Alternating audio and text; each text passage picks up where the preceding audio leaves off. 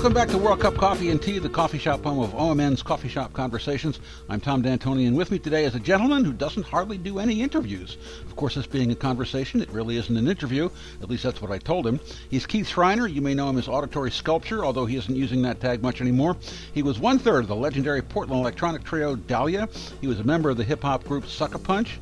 He's known for producing and helping reimagine talents like Stephanie Schneiderman and many more. He's pretty much dropped off the performing landscape, and we'll find out why and what he's doing. I got to know him from doing stories on him over the years, but more so from working with him on the assisted suicide documentary directed by Greg Bond and me, for which he did the score. It's time to talk to Keith.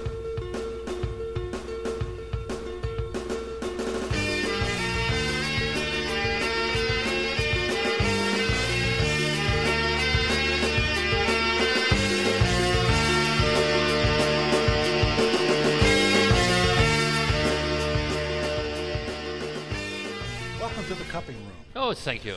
Thank you. It's so nice to see you. It's been a long time. It has been a long time. Long time. And it's been kind of a long time since you've been out there and performing. Or doing anything for that matter. You must be doing something. Very little. Come on. The last thing I did was 5 or 6 years ago. 4 or 5 years ago. Sarah Jackson Holman. I don't know if you know her. Yeah. So Sure. I don't even know what you call it, co-produced or did all the programming arrangements with her and stuff for her first. It's called transforming. Is it? Yeah, that's what I do. I was, it is what you do. December asked me years ago if, I guess Sarah had put out a few things, just more piano driven, and wanted to do something a little bit more influenced by that, and asked if I would be interested. And I said, sure, let's meet her. And Sarah's awesome, and I don't know, I've fallen off the map, but record came out. I think it did okay. Was that after Laura Ivancy? Yeah. Oh yeah. Yeah. And she, again, I pulled back from that as well and let her go, do her own thing as well. What was it with you and really strong women? I like strong ladies. Yeah, I guess you do. I like strong ladies. Yeah. I don't know what it is. I have no idea. I certainly didn't plan it. I certainly don't. I don't look for them. They just find me. Really? So, yeah. So I have no idea. That was loud. He looked very disappointed, by the way, when he left the room. I don't know who that was. If you see him again, wave him in. Okay. Right? I don't. They have to make coffee, and No, it wasn't an employee. Oh, it was not an employee.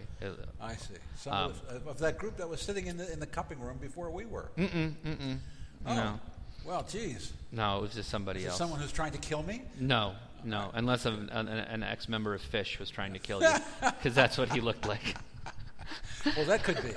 That is certainly possible, because they've always gotten on my nerves. Yeah, no, I don't know what it is. I just worked. I got lucky. I got to work with a lot of strong ladies came my way, and I'm smart. I'd like to think I'm smart enough to know when talent is right in front of me, and I say yes to it, and then we work together. So, yeah. But after that, no, I stopped. I didn't. The game of pushing out an artist and working with them. I mean, I had no intention of touring ever really anymore, or playing out. After I did the stuff with Stephanie, I of course enjoyed it. I like playing with Steph. It's great.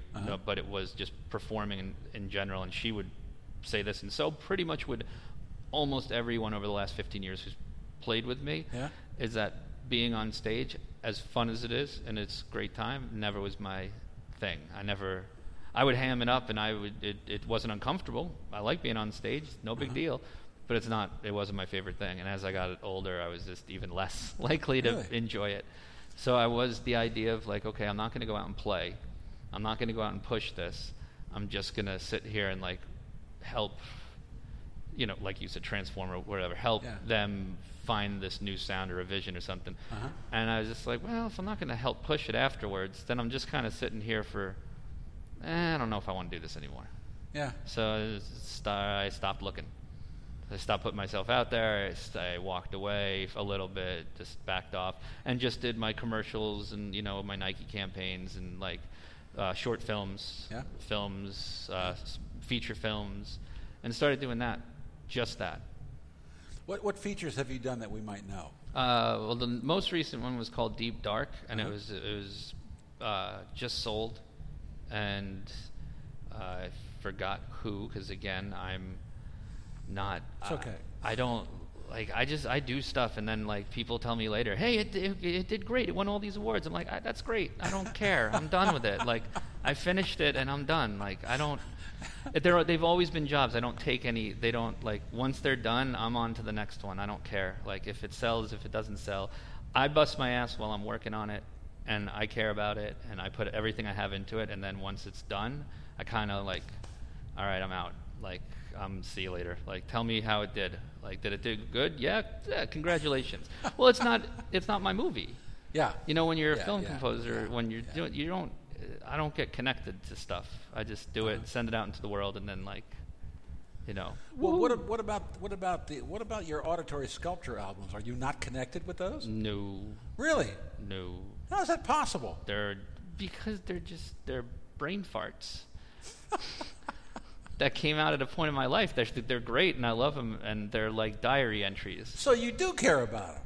Well, but I don't like. They're not these things that I find. Like, when I play them, they remind me that, okay, I was seeing this girl during that time, or I met my wife this night, or my friend and I went to, Magic Gardens after that album, and that was awesome because it was always awesome going to Magic Gardens. That reminds me of Sake Night at the Tiger Bar. Sake Night at the Tiger Bar, yep. So I don't know. I just Sake Night at the Tiger Bar. The Down Band, yeah. Actually, it's funny that you bring that up. Jeff Ism, DJ Ism from back in the day. He's back and forth between New York and Portland now, with Poc Poc and stuff and other endeavors. But he just reposted, like 2 days ago, one of the original flyers from the Down Band's inaugural night when we got rid of all the booths at the Tiger Bar and served sushi and sake. I remember. Yeah, and we had Mike Elizondo, Eminem's producer, bass player and producer, come down, and he was playing with us. And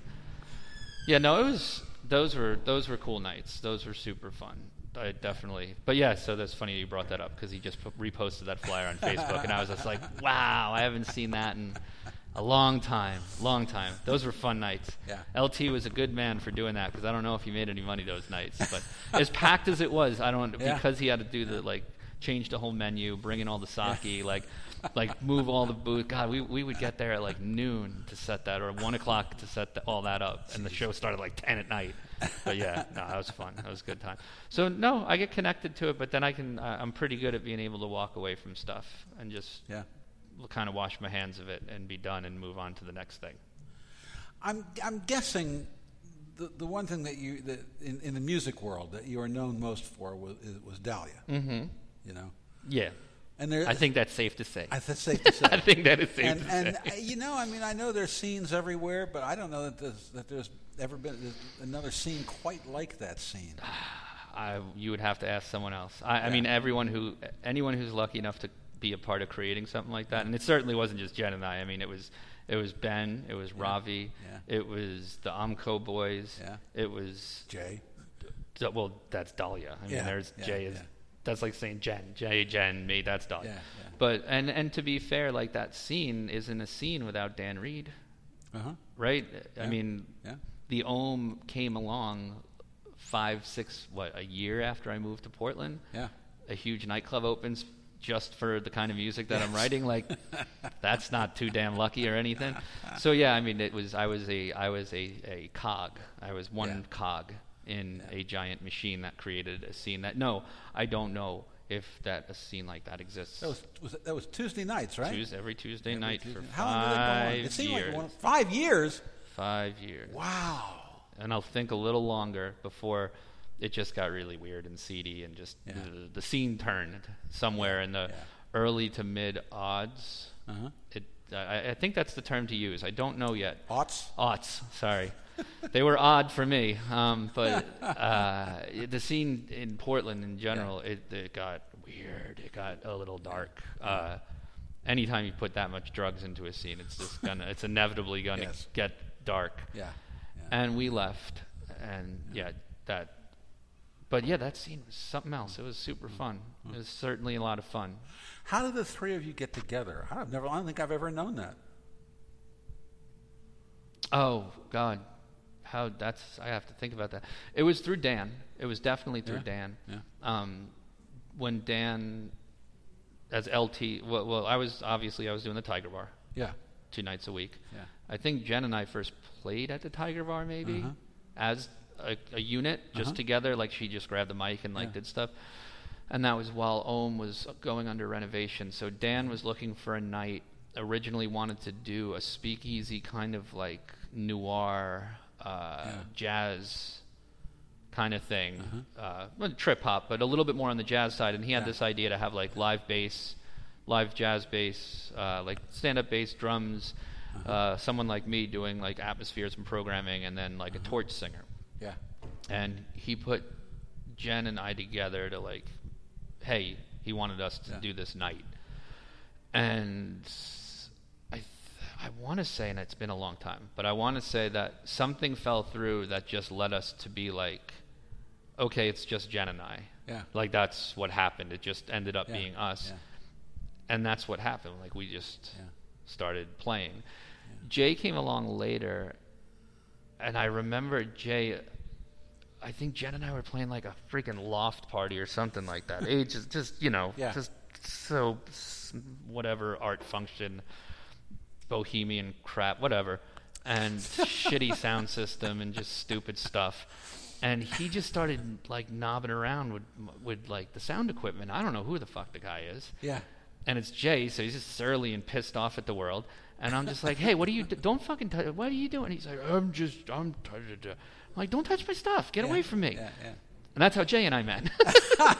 So and later, obviously an integral part of helping craft the sound and everything. What exactly did Jay do? I've never been quite sure of Drive Jen up a fucking wall. Well, okay. So first. Yes. No one would mind me saying that. We're all older and it's all fun now. No, he would add that he would put that sounds dirty. I was going to say he put that special sauce on us, but that just sounds like a bad 70s movie. He, drenched it with the reverb. He played with all those effects. He was, it was unsung. No one ever totally appreciated what he did and what he brought to it and the little things he did. The stuff he did for me that I really appreciated a lot of the times is stuff that no one will ever see. Sometimes stuff that Jen didn't see. Behind the scenes stuff of just, when we were on tour once at a club in San Francisco, it was LA, it might have been Ruby Sky even, I don't know, this is a big fun club. The guy like rewired stuff, like clubs and in like 2 hours, like he would do stuff. He would make brand new cables out of nothing. Like he came up with ways for me. This is Dahlia's before laptops and before all this stuff, and what was it? Wait a minute, you had a name for your gear. I did. I still have Hazel. Really? Yeah, she doesn't work anymore, but I still have her. I can't see. I can get rid of everything else. That one, for some reason, that sampler, man, mostly because it's just giant. But maybe I did throw it out. I don't even know if I threw it out. Every 6 months, my wife and I get like a, one of those 12-yard dumpsters and just throw everything we can into it. Just don't want anything. So Jay and I met like that, and he was really important, and no one would ever. Bringing him on stage in the second coming of Dahlia, that second pass we made, helped. I'm sure put him in the limelight. Hey, he's an integral member. But he was great. He did really important stuff. Yeah. That I don't think. No one will ever appreciate it, but whatever. Right. People sure appreciated Jen. Yeah. Hard not to. She's a freak of nature on the stage. Yeah. No, she's a freak of nature. Always has been, always will be. Right. Yep. And those lyrics. She had that. Those lyrics. We used to butt heads well, not butt heads, but I never listened to her lyrics. Really? I still to this day have no idea. Don't know. But that's not just because of her. I don't listen to lyrics. Oh. I listen to melodies. I listen to attitude, but lyrics don't. I've never been interested in lyrics. That's really weird. I just don't No, like. Keith, that's really weird. I don't know Jen's lyrics. You've had such great writers that you've worked with, but you don't. I'm not into words. Gotcha. I like the melodies. I like singers. I like people who can sing. I like people who can come up with a melody. Yeah. It's just something I throw down. Like I like, but she, to me, it's like a violin. Like their voices could be a cello, a trumpet. I don't care. But she had shit to say. That's what I've heard that. You've heard that. And I'm sure she did. And I know for a fact that she moved thousands of people. Yeah. That's amazing. Yeah. That's awesome. You know, there are two tunes that I still listen to from that first album. Ease Back, Ease Up. Ease Up's a pretty song. And the one that has the line, "You might be loved and you might not know." Yeah, that's the Marcellus song. That was yeah. And that is, that's like. But she wrote, well, that song, her lyrics were about, it was personal, and I will not get into it because it's not my business to. That one was very personal to her, and that one, I know one of the reasons that one really resonated with people was that came from a very, like, real place for her, and it was within our social circle, I want to say. I might be wrong on that. I don't think I am. But it came from within our social circle of someone who was dealing with some stuff, and she was writing about that. And that one hit, and that song I wrote, musically, I wrote about something rather personal as well. So both that song was never a surprise to me that song, You're Not the Only One, that moved people, and they really liked that one. But it came from two places of yuck from both of us, I think. Well, so that's usually where art comes from. Yeah, exactly. So it shouldn't be a surprise that was a good one. Well, I guess we can't talk about the days at home without mentioning the assisted suicide documentary, which you did the music for. And there are two things that I've always marveled at. The first one was the day we shot the first video of Robert. We shot with him for 2 years, from the day he got the medication until the day he died, and we shot his death. And you were playing at the Tiger Bar. Mm-hmm. And it was always okay to walk up to you while you were playing. Mm-hmm. Yes, it was. Which I never quite understood. I always kept it mellow. Yeah. Always kept it low key. Yeah, and I walked up to you and I told you about this, and I said, I really want you to do the music. And you just said one thing. You said, I'm all over it.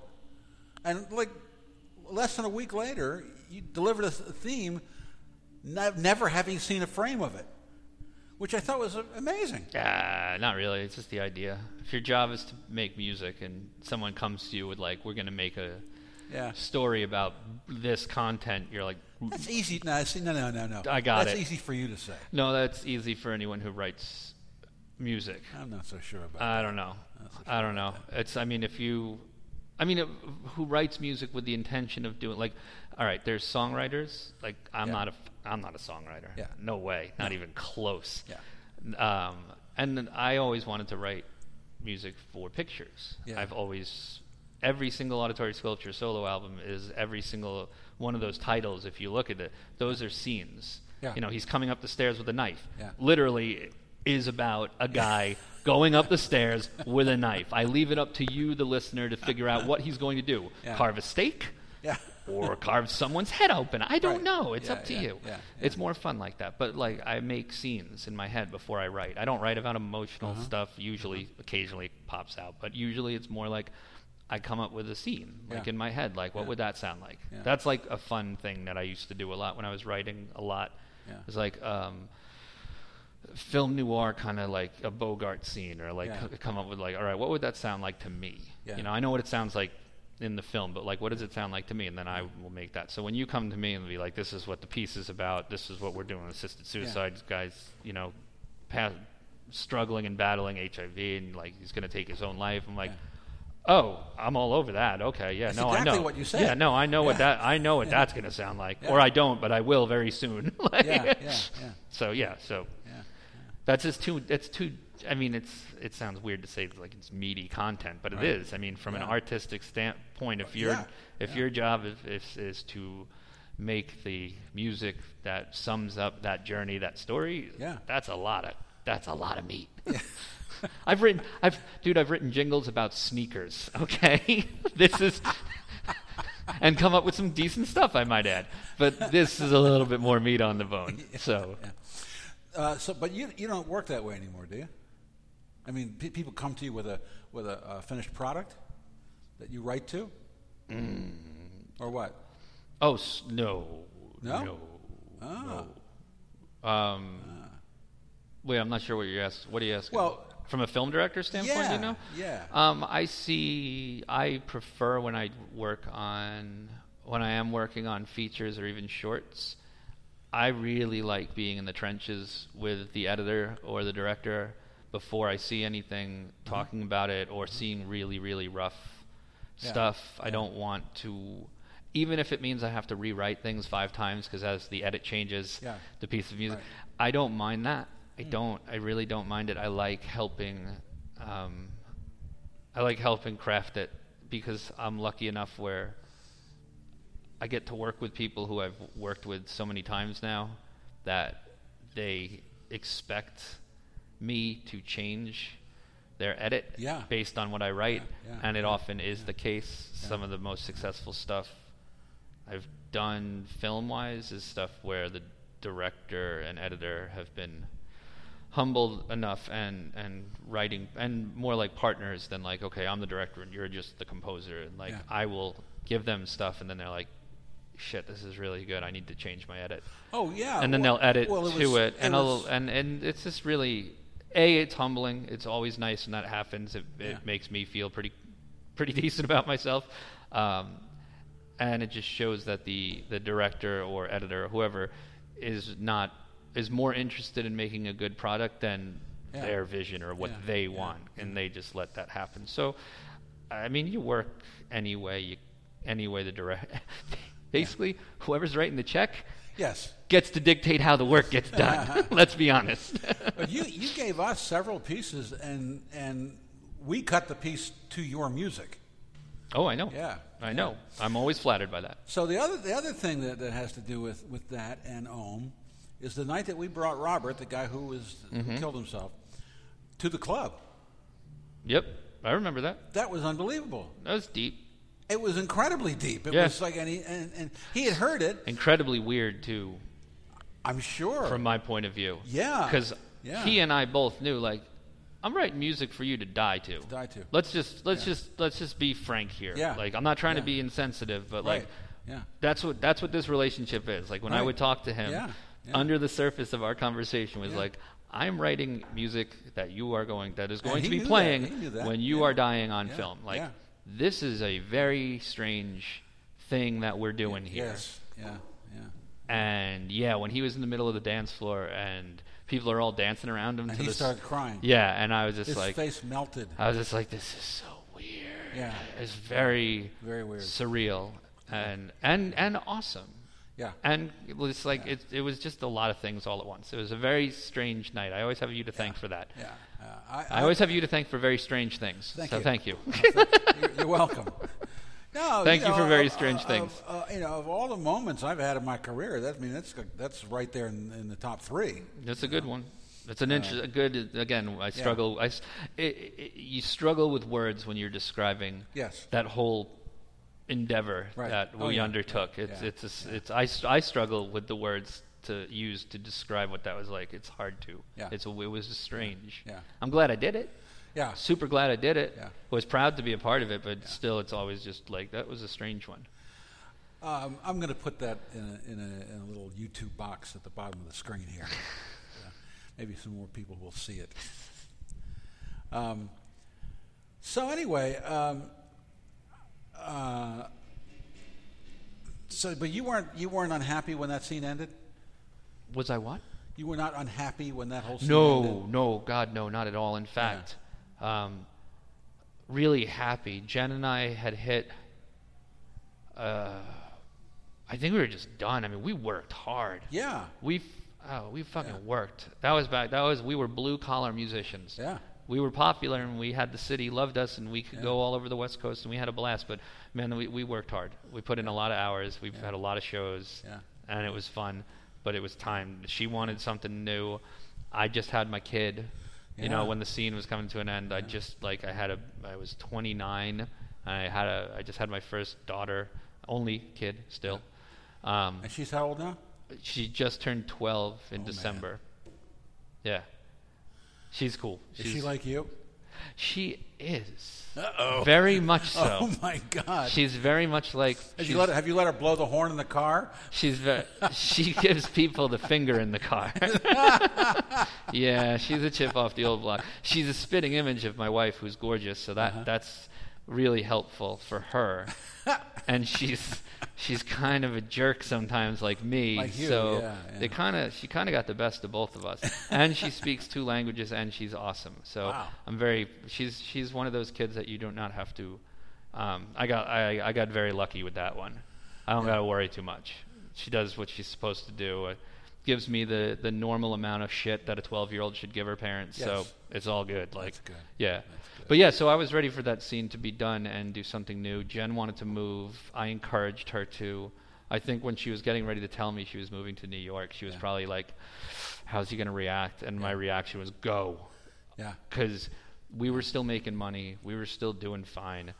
And it would have been really hard for me with a new baby to like give up the cash cow that was Dahlia. Yeah. You know, that's kind of irresponsible. The way my brain works. Right. Like, I got a kid now, I got a family, I got to do right by them. Like, so the first thing I'm going to do is quit the freaking thing that makes me the most money. That sounds like what an artist would do, not what a responsible father would do. But I wanted to leave, and so with Jen kind of forcing my hand, it was actually, you know, she did me a huge favor because it allowed me to focus on where I wanted to go anyway, which was I wanted to move to TV. Yeah. I wanted to move to writing for TV. I wanted to move to producing more, working with different artists. And obviously that just started happening, you know, right away. Right. So as it should. So that was a nice, easy thing. And I was done going to the clubs, obviously. But I still did my East show. Yep. But when I really got out of playing live, and it was because of East, I probably held down that residency for a couple more years, just doing the solo Keith thing. You know, Sucker Punch started after Dahlia too, to keep my, and that was awesome. I miss that. Mike's doing great, by the way. Yeah, Mike's on tour and he's doing great. Some of my productions are still in his set list. Is that right? I was very happy. I just talked to him a few weeks ago, and it's a joke. I asked him, like, any of my productions still cycling through your set? He's like, 4. I'm like, sweet. Awesome. I'm still out there. So that was cool.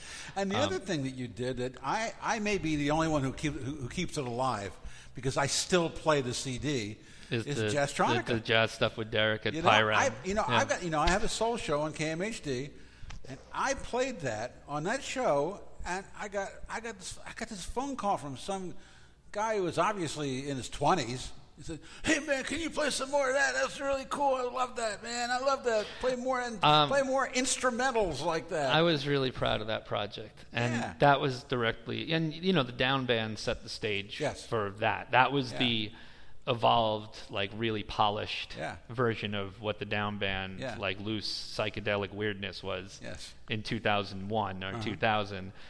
That album was the culmination of that at like 2007 or 6 or 7 or 8 or 9. I don't know when that came out. But that was good. That was really good. Pyram was such a little flash in the pan, such a great little place. Such a great little place. It really was such a great little place. I got so lucky. And Dahlia led me to that too. They were fans of Dahlia, so they when they opened that place, they came to me and like, whatever you want to do in our room, we'd love to have you. And I was just like, sweet, awesome. So, and I loved going there. That was fun. But I remember like that ended and a few other things ended, and I was just doing East. And one night, and I loved doing East. It was great. Johnny was always super nice and supportive. I never asked for like a Friday or Saturday night. You know me. I was always like, give me the off night. Right. Let me build something. I got no competition, and I'll build it into something, and you'll make more money on an off night. And I went in one night. I wasn't feeling it. Kid was probably 3, maybe 4 years old, and I was just like, you know, you get home, you just got a kid, you're out until 2:30. It's not conducive. Yeah. And I get there to set up, and I wasn't feeling it, and my wife was like, you going to quit soon? I'm like, it's coming, and it's probably soon. Yeah. And I walk in one night, new bartender, super young. Yeah. Like fresh off the boat. And all her friends are there supporting her, and I'm setting up. I'm not even playing yet. It's like 8 o'clock, right? Yeah. And it starts picking up. Not like it's, you know, going off or anything. It's just, it's early, but there's like all these, and I just it clicked with me, and I just looked around. I'm like, oh, the scene changed over. Yeah. Like, it happens. It'll always yeah, happen. Sure. Like, and I'm like, all right, yeah, you know what? I'm 34. There you go. Yeah. Like 35, and like these kids are 21 now. Like, right. yeah, I'm going home. And I just closed up. I just shut it down. I stopped. I was just like, oh, I'm done. It was such a freaking moment of clarity. I'm like, I'm done. I'm out. Like, it doesn't mean I'm quitting. It just means like I'm done. I'm done doing this. Yeah. This part of my of music is done for me. The playing out. Like, they don't want to hear what I do, and good for them. They have their own scene. They have their own stuff. Mine isn't like, I wasn't like, I'm all pissed because like, the scene's changing and you know, their stuff sucks. I was just like, no, their stuff is just as good as my stuff. I'm just not interested in their stuff. Right. As well as they shouldn't be interested in my stuff. So let's just shake hands and let's go our separate ways. So I just walked away and was just like, see you later, scene. I'm not really like, you keep evolving, good for you, and I'm going to go over here. And be over here. Yeah. Do you not still do your brain farts, as you call them? The last brain farts that I did were, we'll get to, I still do brain farts, but the last music that I put out into the world was Nelson, who is the co-owner of Pyrem. Started, and Nelson and Gondarv were the people behind Pyrem were two chemical engineers for Intel. Brilliant dudes. Did not need the money, did not build that club to make a dime, just wanted to have some fun. Yeah. They're very intelligent, very successful guys. Anyway, Pyrem went away. Nelson started a distillery called Dystopia, which it's IRD, Industrial Road Distillery, but his vodka is called Dystopia, which I highly recommend because it's brilliant.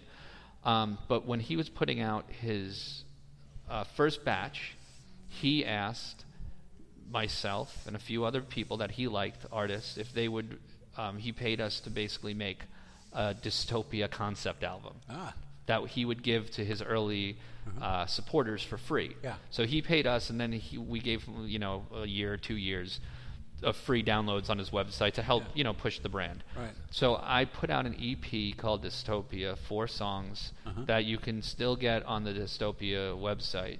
And I really like them. I really like them a lot. Yeah. I think they're really cool. Yeah. I'm very happy with them. But those are the last brain farts, and they were done because, a good old business partner / friend. How long ago was that? I don't know, 4, 3? Really?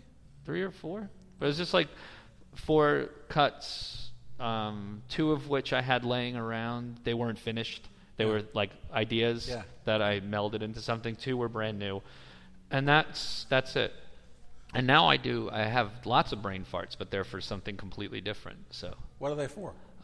My current job that I now, for the first time in my life, I am employed by someone other than me. Wow. I've never had a job before. You mean like a regular paycheck?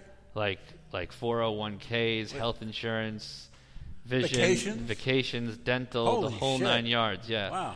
And it's for writing music, and it's for doing a lot of other things too. But so I write ambient. Well, it's a long story. I can make it short though. If you're a musician, you should have, and if you don't, then you aren't a good musician. And if you are a good musician, you should have a group of friends around you that will tell you when your shit sucks.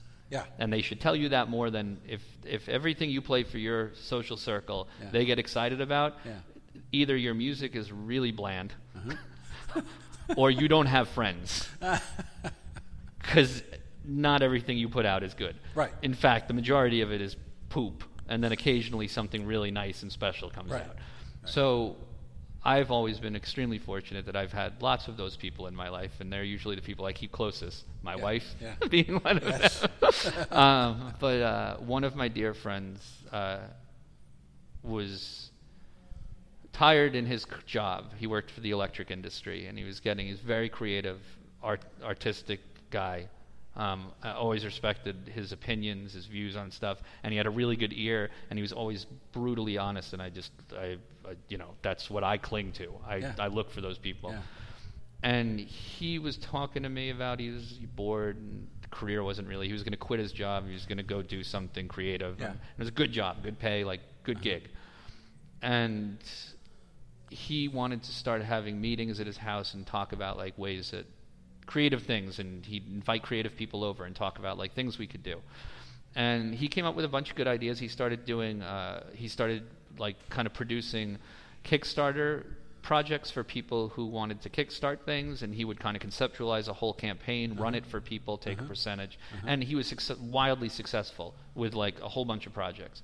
He got bored with that, and then had other ideas to start a production company. And then one day at one of these evening gatherings, he says to me, well, it's us, it wasn't just me, there was a few of us there, but he came up with this idea. He's like, listen, in the power industry, and I don't mean electricians who come over and put sockets, I mean the people who sell power and who make the grid possible. Okay, the PGE, Pack Power, blah, blah, blah. The people who run the grid need to take continuing education hours to stay accredited so they can keep their job. Okay, so they have to be kept in the loop of what's happening in the industry. As of when he had this conversation with me, the companies had to fly all their engineers all over the country at their own expense, at our expense, because we're customers, so we're picking up. It's not like they're doing it out of the goodness of their heart. We're picking up the bill.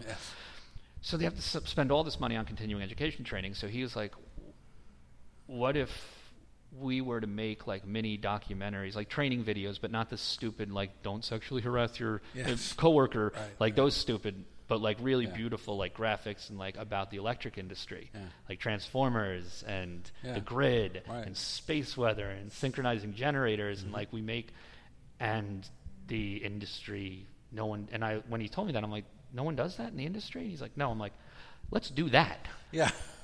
that's never going to stop being needed. Like that's a long-term project. So it didn't like happen overnight, but he had marinated. He started to make headway. He was in the industry already. It seemed to make sense. We already have our foot in the door. And he birthed it into being and then used me to, I was, you know, kind of just a sounding board for the first year, consultant. I got paid to just kind of help develop it. I wasn't working at the office. I wasn't working in the industry. I was just consulting. And then it started to get better and better. Long story short, I went from just making like the ambient background music and sound design elements of these little videos to now like working. The company made an offer, so now I work in the power industry making training videos for people in the power industry, and I work with a really great bunch of people, and it's fascinating and it's interesting and it pays well, and like I really dig it. It's fun. Because remember, I was a science guy before I was a music guy. So you were a monkey guy. I was a monkey. So I was a monkey guy. That sounds weird. There's no story there whatsoever. Monkey man. Yeah. So it's kind of like I came full circle. You know, I did the science. Yeah. I went to the arts. Yeah. And now I have this job here in my 40s that's like a combo of my love for science and my love for music, and I got to combine them. So that's what I've been doing for the last 3.5 years now, mostly. I did another short film a few months ago, last year, little 5-minute, 4-minute thing. But yeah, I'm not actively looking. I'm focused on doing this right now. But it allows me enough time. I have some time off. The schedule is very nice. It's very, very civilized. Let's leave it at that. It's a very civilized schedule. Yeah. I do not take anything I have right now for granted. I very much appreciate everything. Yeah. But if things come a knocking, and they still do, I can turn them down or choose to do them because I love them. In fact, this last little short film I did was the first time in years I did a project without discussion of money, or I just wanted to do it. Yeah. You know, and it was so nice. Yeah. Because when you turn what you love into your job, it always gets murky. Suppose you heard a female singer that absolutely killed you. God, that would be the one thing that would be really hard for me to go back to be honest. Really? Yeah. The films are better because I can work by myself. Of course. But working with an artist, it's not fair to them because I have my wife, I have my daughter, and the job, and the job, and more than that, like when I come home, like it sounds corny. I dig my wife and my daughter. Like they're cool. Like I don't mind hanging out with them. Right. And I already spent a lot of time away early on. Yeah. And then I got to kind of go back in, and anything that takes me away from them, it better be really worth it. Yeah. Or like financially, or I better really love it. Okay. Like, so a few years down the road, she goes away to college. Yes. Oh, I got the empty nest. Totally different story. Yeah. Totally different story. Right. Absolutely. I'm very much painfully aware of that fact. I'm very much focused right now on I wonder what you're now. going to do then. I don't know. We'll see. I know. We'll see. I have no idea. I certainly didn't think I'd be working for the power industry 6 years ago. No.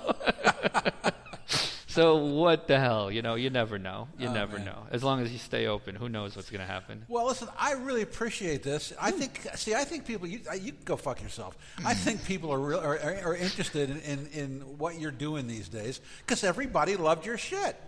That was very nice of everybody to love my shit. So I appreciated all of it. Absolutely true. I appreciated it. And you can't deny that. You can't deny that. I can. You can't. And don't even try. I'm not.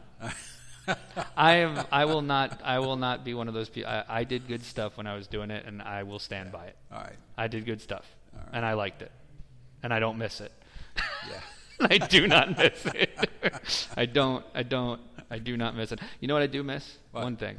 I miss being in the studio with multiple people, throwing things against the wall. Really? If I miss anything from back then, that's fun. I like throwing ideas against the wall with people. That's always fun. I get to do that now in a different way, in a more academic setting, like conceptualizing models and like how to help educate someone in something. Yeah. So that's fun. It's creative juices. It's not the same, but well, once the nest is empty, you're going to have walls to throw shit against. I will. Yeah. I will. Yeah. And I don't know what'll happen. I don't know. I have no. We will see. We'll see. And we'll talk about it then. All right, man. Exactly. Thanks. Absolutely.